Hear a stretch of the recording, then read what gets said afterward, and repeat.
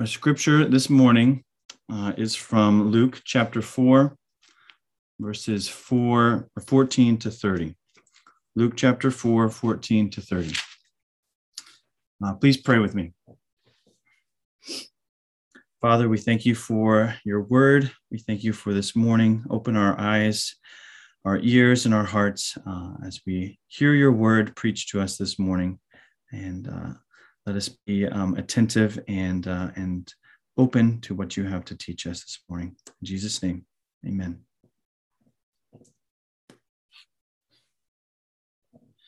Jesus returned to Galilee in the power of the Spirit, and news about him spread through the whole countryside. He taught in their synagogues, and everyone praised him. He went to Nazareth, where he had been brought up, and on the Sabbath day he went to the synagogue, as was his custom. And he stood up to read. The scroll of the prophet Isaiah was handed to him. Unrolling it, he found the place where it is written, "The Spirit of the Lord is on me, because he has anointed me to preach good news to the poor. He has sent me to proclaim freedom for the prisoners and recovery of sight for the blind, to release the oppressed, to proclaim the year of the Lord's favor." Then he rolled up the scroll, gave it back to the attendant, and sat down. The eyes of everyone in the synagogue were fastened on him, and he began by saying to them, "Today, this scripture is fulfilled in your hearing." All spoke well of him and were amazed at the gracious words that came from his lips. "Isn't this Joseph's son?" they asked. Jesus said to them, "Surely you will quote this proverb to me, 'Physician, heal yourself.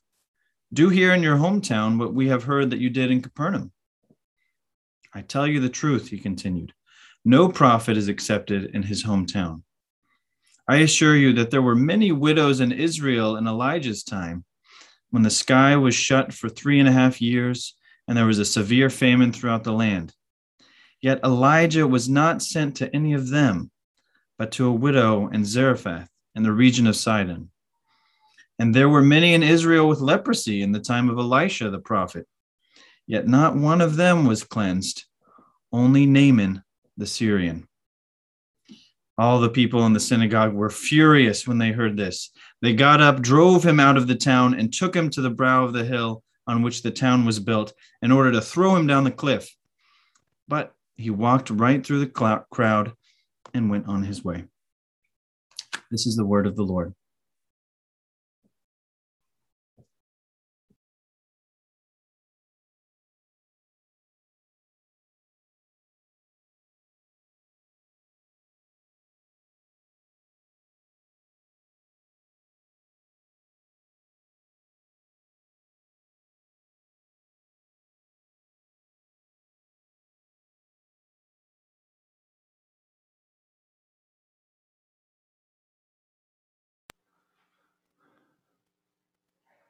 Okay.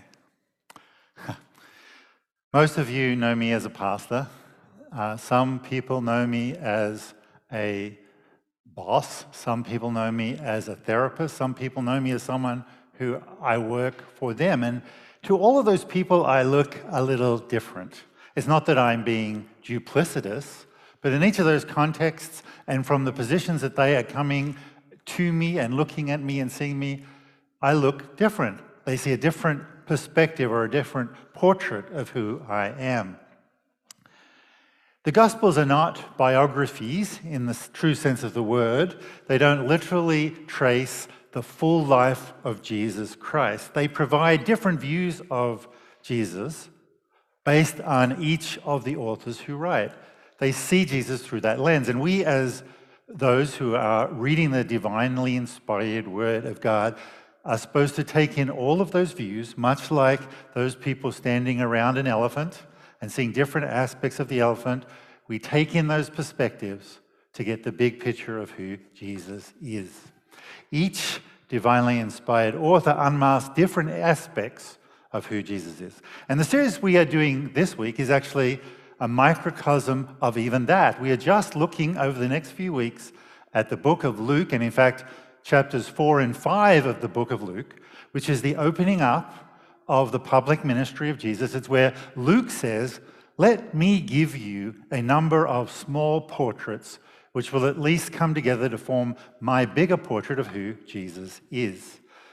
And so we are starting in Luke 4 today, and we should expect this passage as the opening passage of Jesus' public ministry. He's just finished being tempted in the wilderness, and Luke begins the description of Jesus' public ministry with this passage. We should look to this to see sort of an overview or a summary or an introduction to the big core pieces of who Jesus is and what our response to him should be. And this is a famous passage in Luke. It introduces his public ministry, and in fact, it is the very first sermon that we ever preached at North Point was on this passage. I don't know how many of you remember that 12 years ago. I still remember that sermon myself. And the passage actually takes a dark turn in verse 22. It's really great. It's really inspiring. It's really enlivening up to 21. Jesus is preaching in the synagogue. Everything is going really well. And often when people preach this passage, they stop there.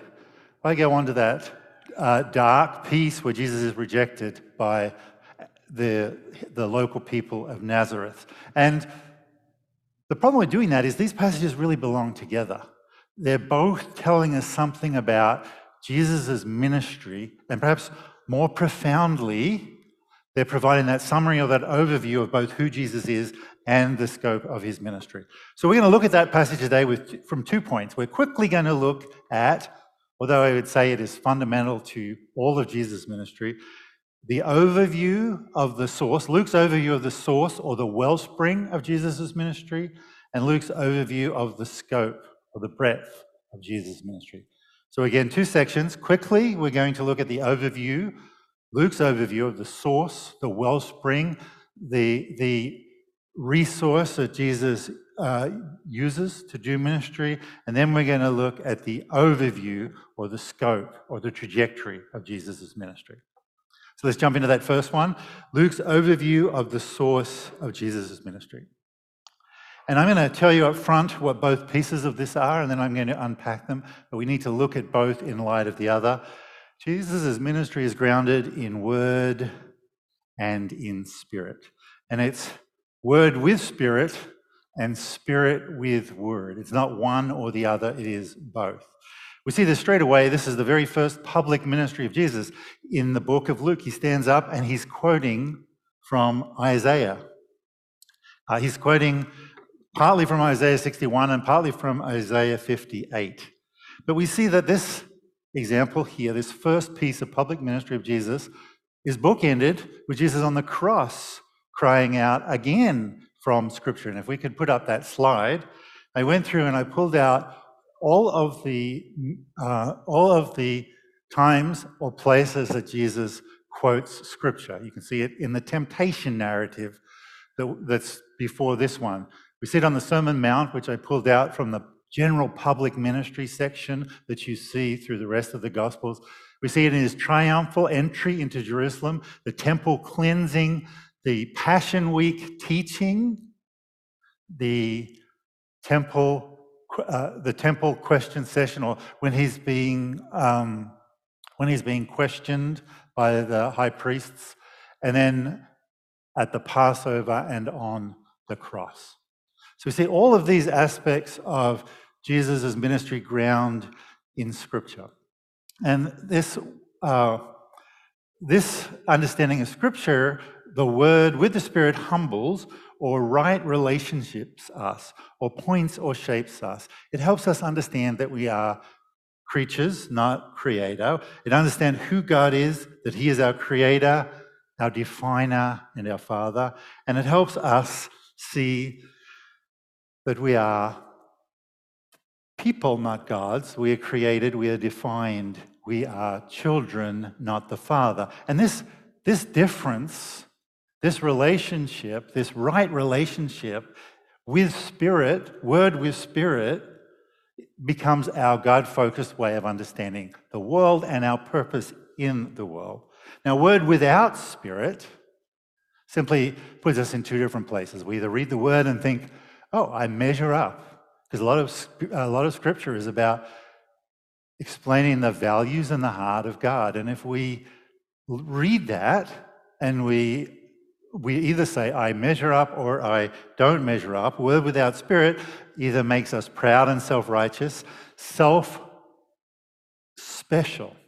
Look at me, what a godly person I am. Look at me, what a holy person I am. Look at me, what a righteous person I am. Or it makes us defeated, self-condemning, in a sense, self-special, but in a negative way. We become incredibly down on ourselves. I'm never going to measure up. I'm never going to be good enough. Nobody can love me. I'm never going to meet anybody's standard, certainly not God's standard. Defeated, self-condemning. Either way, self-special. So word with Scripture points us, shapes us to be God-focused rather than self-focused. And we see that Jesus' whole ministry, not just his ministry, his whole life, is grounded and defined by his understanding of himself and God in light of Scripture. And the second element there is spirit. Now, it's not an accident that in verse 14, the very first verse in the public ministry of Jesus begins with Jesus returned to Galilee in the power of the Spirit. Now, we gloss over that. The power of the Spirit, and then what happens? And then look in verse 18, his very first sermon, in a sense. The Spirit of the Lord is on me. Okay, where are you going, God? We read past that, but we miss the need to be dependent on the Spirit. This is not some sort of casual phrase. This is fundamental to how Jesus practiced and understood his life and his ministry. Spirit grounded in word. Now, we see that in the prerequisite verses of 14 and verse 18, which I just read to you. But we see this again and again, just even in these few chapters of Luke. Jesus goes off to pray. He goes off to sit and fellowship with God in the Spirit. Now, Spirit with word sustains us. We think of that idea of all you who are burdened and heavy laden, come to me. My yoke is easy and my burden is light. We're talking before about this need not to be self-righteous or self-proud or defeated or self-condemning, not to be self-special, but to be God-focused. When we become God-focused, when we become God-defined rather than self-focused or self-defined, that burden gets lifted off us. We suddenly find ourselves defined by who we are because of who God is. And the Spirit then produces real fruit. Spirit with word sustains us. Spirit with word helps us be dependent. And you can tell the difference between spirit with word and what people might call spirit without word is because spirit with word leads to blessing. It leads to real fruit. It doesn't lead to judgment or condemnation. It doesn't lead to people thinking, I'm more spiritual. I'm more filled with the Holy Spirit. I'm better or superior, or I have some sort of special connection to the Spirit. There's a spiritual pride that comes with people who will come and tell you, the Spirit told me this, and they behave in manipulative or controlling ways. They are conquering for self rather than being dependent and trying to be a blessing to others. So word and spirit. And Jesus' ministry, his whole ministry, in fact, his whole life is grounded in word and spirit, it shapes and directs everything he does. Word and spirit outflows into his ministry. It's not that he does it alongside, it's not that it's part of, it's not something that is in addition to. It is the fundamental central core of who Jesus is. Word and spirit outflowing into the context that he finds himself. And we need to be asking ourselves, are we word humble and are we spirit dependent? Are we listening and following, or are we projecting and conquering for self? Are we too busy projecting and conquering to make room for word and prayer? You see, word and prayer doesn't fall out of the sky. You can't just expect that you can squeeze it into some piece of your life and it's all going to be okay. Again, I'll say it again because it's here clearly in Scripture. It's here in the way Jesus lived. It's here in the central piece of how Jesus understands himself and lives his life. He makes room for prayer. He makes room for word. He grounds himself in it, and that becomes outflow. So the question you need to ask yourself is, are you grounded in word and spirit, and is your life an outflow from that, or is it tacked on?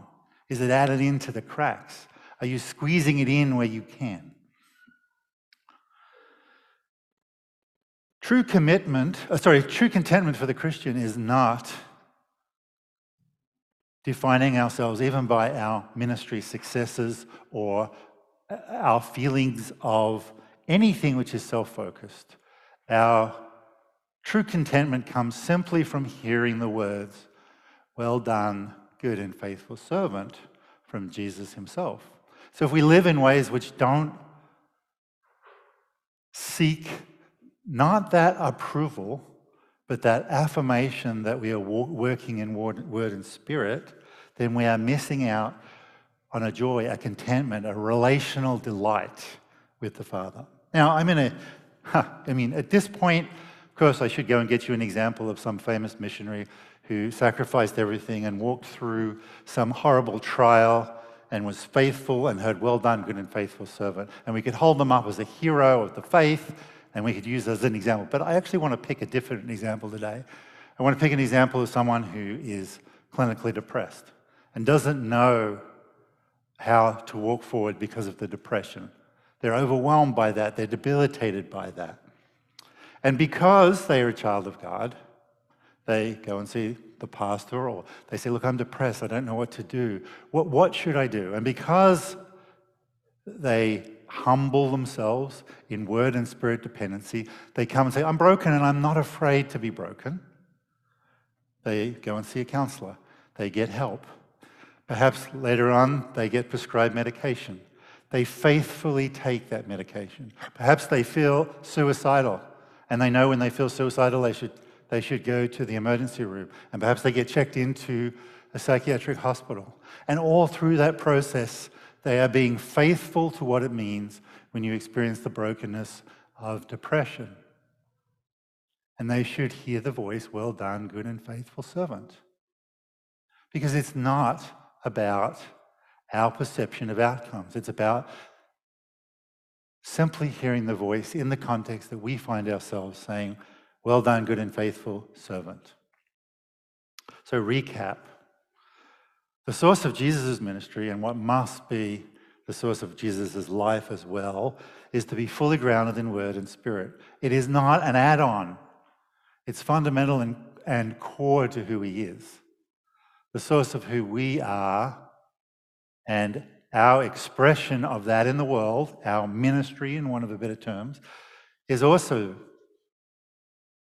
to be grounded in word and spirit, to be outflow from that relationship. And it doesn't come by tacking it on.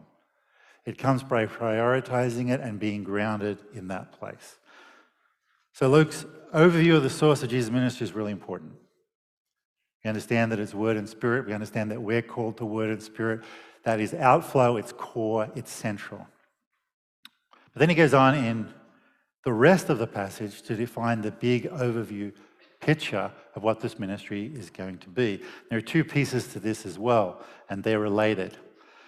Beginning in verses 18 and 19 of this famous passage, which is the conflation of Isaiah 61 and 58, we see, "The Spirit of the Lord is on me because he has anointed me to proclaim the good news to the poor. He has sent me to proclaim freedom for prisoners, recover the sight of the blind, and set the oppressed free, to proclaim the year of the Lord's favor." Now, Jesus is picking this up and reading this to introduce his public ministry on this earth. And the question, of course, that we are forced to ask here is, which is the right interpretation of this passage? Should we go with a conservative evangelical point of view? Is this just all spiritual talk? Is it the spiritually poor? Is it the spiritually imprisoned? Is it the spiritually broken? Is it the spiritually sick, the spiritually oppressed? Or is this talking about real world sickness? Is this talking about real world poor, real world prisoners, real world oppressed people? And what are we supposed to be concerned about? And it's complicated because we see in some texts it seems to be talking about the spiritual state, and in other texts it seems to be talking about the physical state. Certainly Isaiah 61 and particularly Isaiah 58 are about the physical condition. And in fact, when they talk about prisoner in those times, they're not talking about prisoners who have committed crimes. They're talking about political prisoners, people who've been put in prison because they're warriors and they've been caught. These are prisoners of war in a sense. And the freedom that is experienced there is literally freedom from being in prison. There's this liberation for having been caught by these oppressing forces. So that sounds very physical and real world in the original passage that Jesus is quoting for. And yet, in the Greek here, the word freedom actually means forgiven. The actual Greek word here is forgiven. The translation from the Hebrew to the Greek, they changed the word. And they don't use released, which is a better translation of the Hebrew. They use forgiven. So there's an intentional juxtaposition here between the physical and the spiritual. And of course, the answer here is it's not one or the other, it is both.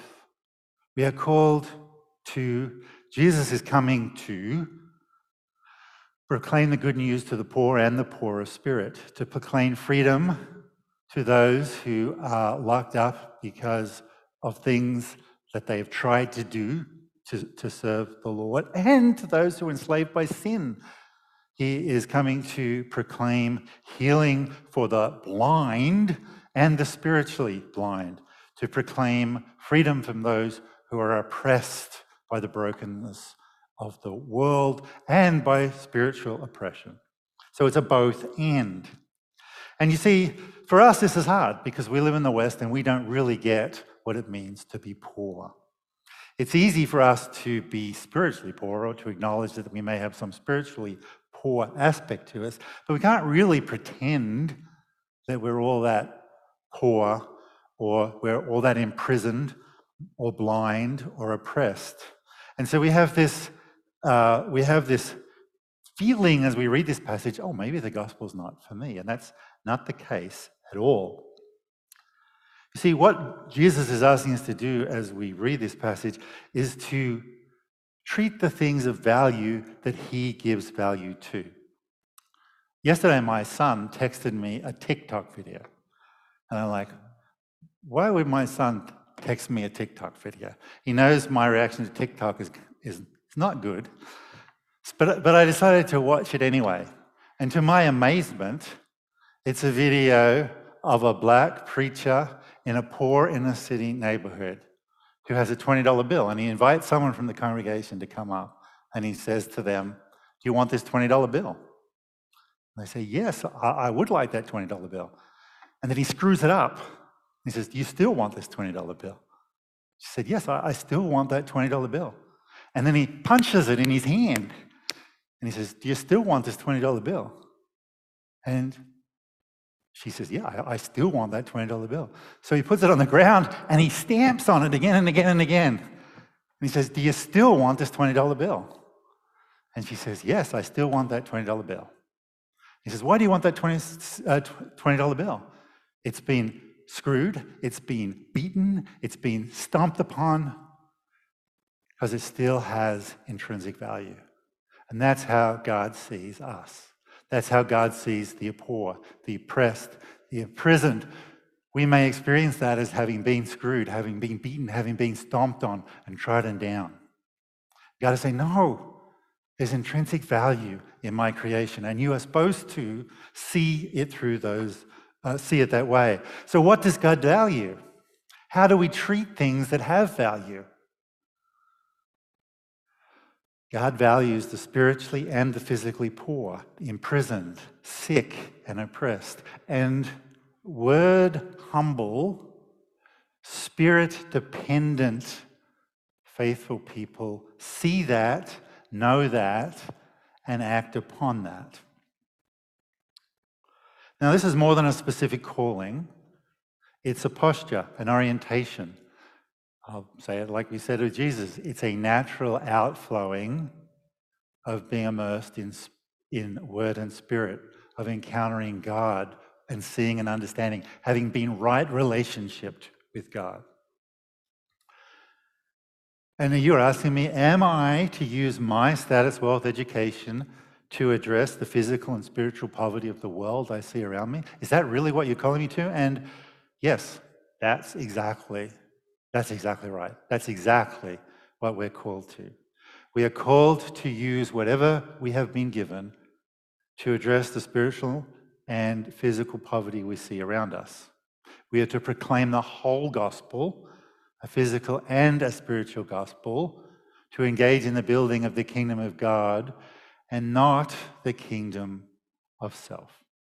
And in case you are wondering, well, I don't have great opportunities to do that, stay tuned, because our diaconate has identified at least one opportunity to do this with an Afghan family who really need our support and help.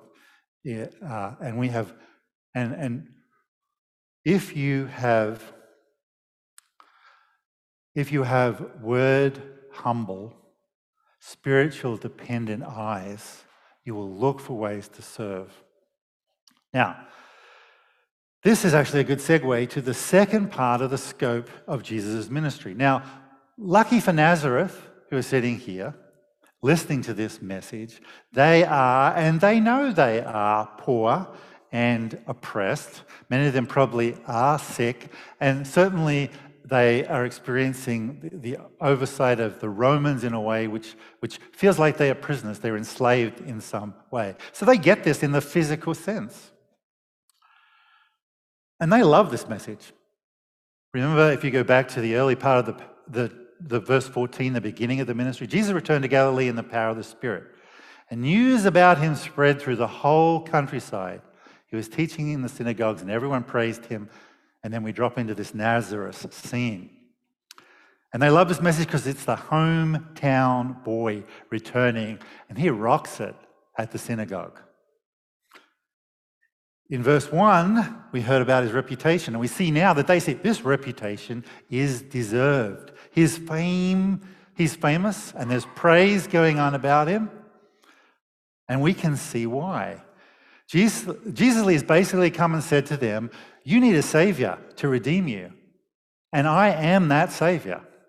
And they say, wow, this is fantastic. This hometown boy has come, and he's the savior. He's going to liberate us from Rome. He's going to give us exactly what we want. And they're getting ready for a ticker tape parade. The local paper is going to write an article on him. He's going to be asked to talk at the local high school. LeBron James has returned to Cleveland. Jesus is back in Nazareth. And then we get this nasty turn. Jesus doesn't do the ticker tape parade or the interview with the newspaper or the speech at the high school. See, their hearts resonate to, you need a savior to redeem you, and I'm him. They've wrapped that up in that little context, and they've made sense of that given the oppression of Rome and their view as being victims, and they're ready for him to do whatever it's going to take to liberate them. But Jesus sees a little bit further down the road, and he sees that from their point of view, his ministry is going to end up in failure. He's going to end up hanging on a cross. And here we've got this beginning of public ministry and end of public ministry coming together, this bookend in Luke. And Luke is foreshadowing the bookend here.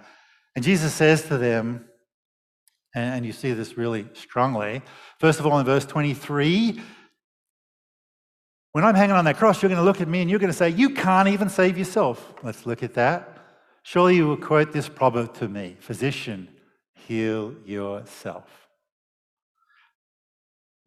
And then he's going to say, if you really are our Savior, deliver what we want. You're going to say that to me too. Do here in your hometown what we have heard you've done in Capernaum. And I hope you see this, right? This story here in Luke is a bigger reflection of what's going to go on in all of the people of God. And of course, we can expand it out and say it's also what happens in the church. So we have this idea then that here's this God who said, I'm your Savior, and I will give you salvation. And they went, great, we love you, Jesus, that's great. And then he says, no, the story's a little bigger than you think. Their hearts will reject the bigger story because it's not about their little stories. You see, Jesus is saying, it's not about me returning to you, bringing my glory and fame to your agenda, to the building of your kingdom, the kingdom of self. It's about you returning to me, your humble dependence, executing my agenda. And I hope as you look at these next two passages which Jesus used, which really set them off, references to that famous passage in Abraham, where he said to the Jewish people, I will make you a blessing to the nations. And it's almost like he said, you've missed the mark from day one here. It's not just about you. It's about my story, my narrative, my redemption. Of course, the two stories that he tells are, firstly, the story about Elijah and the widow at Zarephath. Elijah goes and he provides for that widow when there are plenty of widows who are part of the covenant community of God. And Jesus is saying, no, the mission is bigger. It's bigger. And then he uses the other example of Elisha, who heals someone with leprosy, who's actually a commander in the Assyrian army. And so you have, again, plenty of people with leprosy in Israel, and it's a foreigner. It's an outsider. See, the mission for the people of Israel was always bigger than Israel, but they missed that point. The mission for the church is always bigger than the church, but we often miss that point. The mission for Nazareth is bigger than Nazareth, and they've missed that point. They're sitting there asking, how are you going to bring glory and fame to my agenda as I build the kingdom of self? Love your salvation, Jesus. I'm not as excited about this idea of humble dependence and executing your agenda. Wonder turns to fury because they're stuck in their hometown mentality. Of course you've come to save me. What? Your kingdom is bigger than mine? Mixed reception to the gospel. Like some pieces hate other pieces, confronted by pieces. And I can tell you that's my experience of the gospel when I hear it. It's actually my experience as living as a Christian. I find myself constantly dying to pieces of my kingdom that I think are really important. And it hurts and it's painful. Submission, dependence, spiritual dependency is hard. Word humble and spiritual dependent. When I first left engineering, it was a big decision for our family. Why would we leave the resource behind to go into into ministry in the church? Why would we effectively give up resource, status, finances to do that? And you think, of course, at the time, with deluded eyes, that somehow you're making these grand spiritual gestures. And then, of course, in the midst of that, you say, well, I'm going to go and plant a church, and then I'm going to be the next Mark Driscoll or Tim Keller. And you've got these grand ideas about how kingdom of self is suddenly back in the picture, and we're on that trajectory, and then kingdom of God is not here, in the sense that, or at least it feels like kingdom of self is not here. Oh, well, North Point really hasn't planted any churches, and we've got 60 members, not 60,000 members. So maybe I'm not doing as well. And all of those things, they play and they swirl in our minds. And all of the way through, word humble and spiritual dependent. You know, at the beginning when we decided to go into ministry, we're praying it through and thinking it through, and we're Perhaps for such a time as this, we go to those spiritual counseling of Esther. Perhaps for a time as this. Of course, we conflated what this time was. But still, you work it through. You die to something as word humble and spiritual dependent. And then it doesn't turn out like you expect. This grand projection that you had for yourself is that I'm just a little town local pastor. Is that all I'm destined to be? And then you say, oh, wait a minute. Shadrach, Meshach, and Abednego. Even if it doesn't work out how I expect, I know who God is. I can be faithful through that. And you see, the problem with all of these narratives is it's all a self-narrative. It's not a God narrative.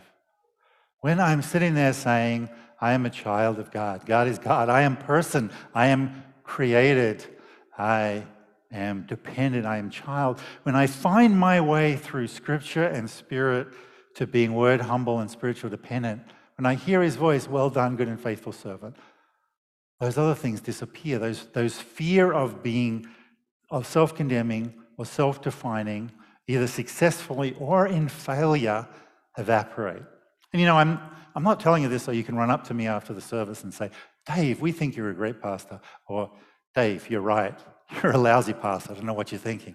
That's not my point. In fact, this applies not just to professional ministry context, it applies to you whether you're a professor at Gordon and you feel like you're a great success, or whether you're a Yale PhD candidate and you think you're doing wonderful work for God. It applies whether you're an insurance adjuster and you think, it's not working for me. I'm not satisfied. I don't feel like I'm everything I should be. Or whether you're coming out of a failed marriage and you just don't see any hope or joy or purpose, and you're struggling, and again, word humble, spiritual dependent. Definition comes from God, not from self. There's only one word we want to hear: well done, good and faithful servant.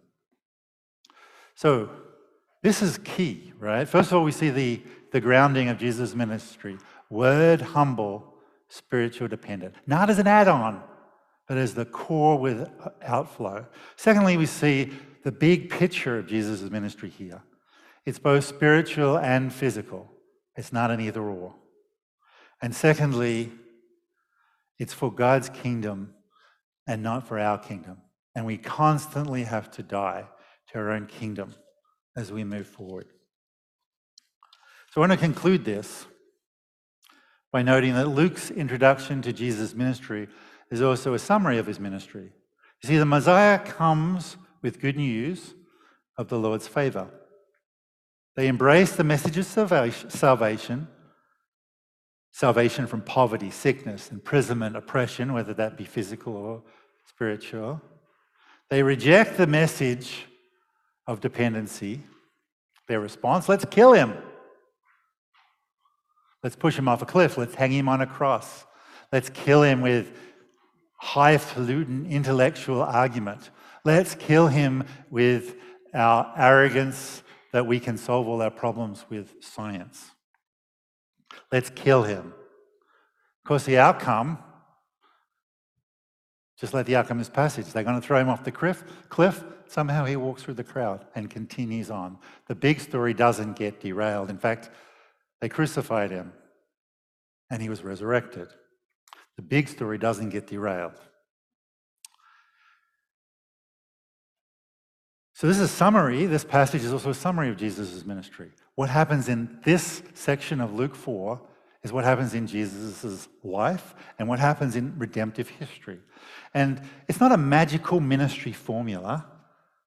It's an intentional pattern in two ways. First, we're expected to hear and respond to Christ. We're supposed to live as he lives. We're supposed to respond as he lives. We live as an outflow of word and spirit in humility and dependence.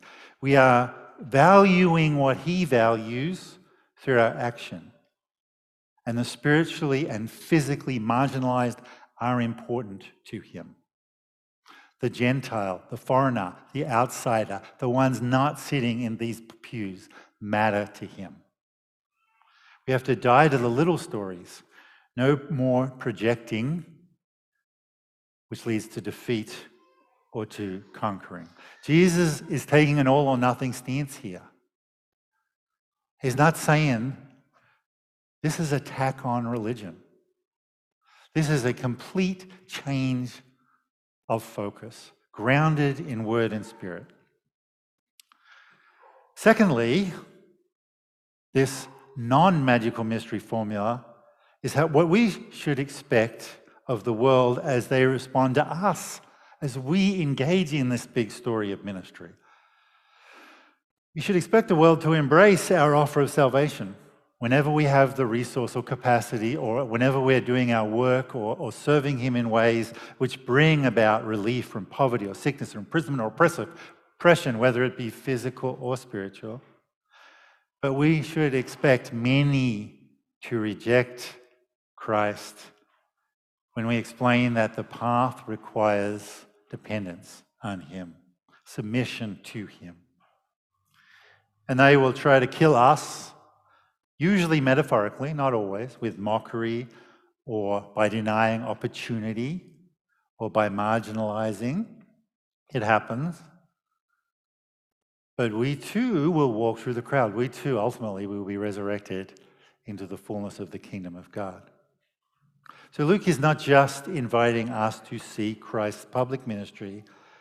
He is showing us that word humble and spiritual dependent life is how we imitate Christ's life. Let's pray. Lord God and Heavenly Father, we thank you for this passage which introduces us to Christ. It gives a picture of who he is at his core, word humble and spiritual dependent, and how much his life is about your big story, both as he lived it out day to day in his public ministry and, of course, through his death and resurrection on the cross.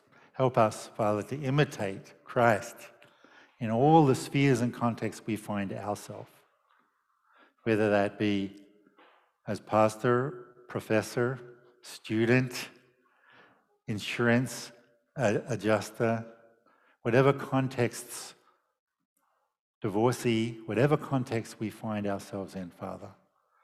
We pray, Father, that we can not be defined by our own little stories, but that we can find definition simply from the beautiful words from you. Well done, good and faithful servant. We ask this in Jesus' name. Amen.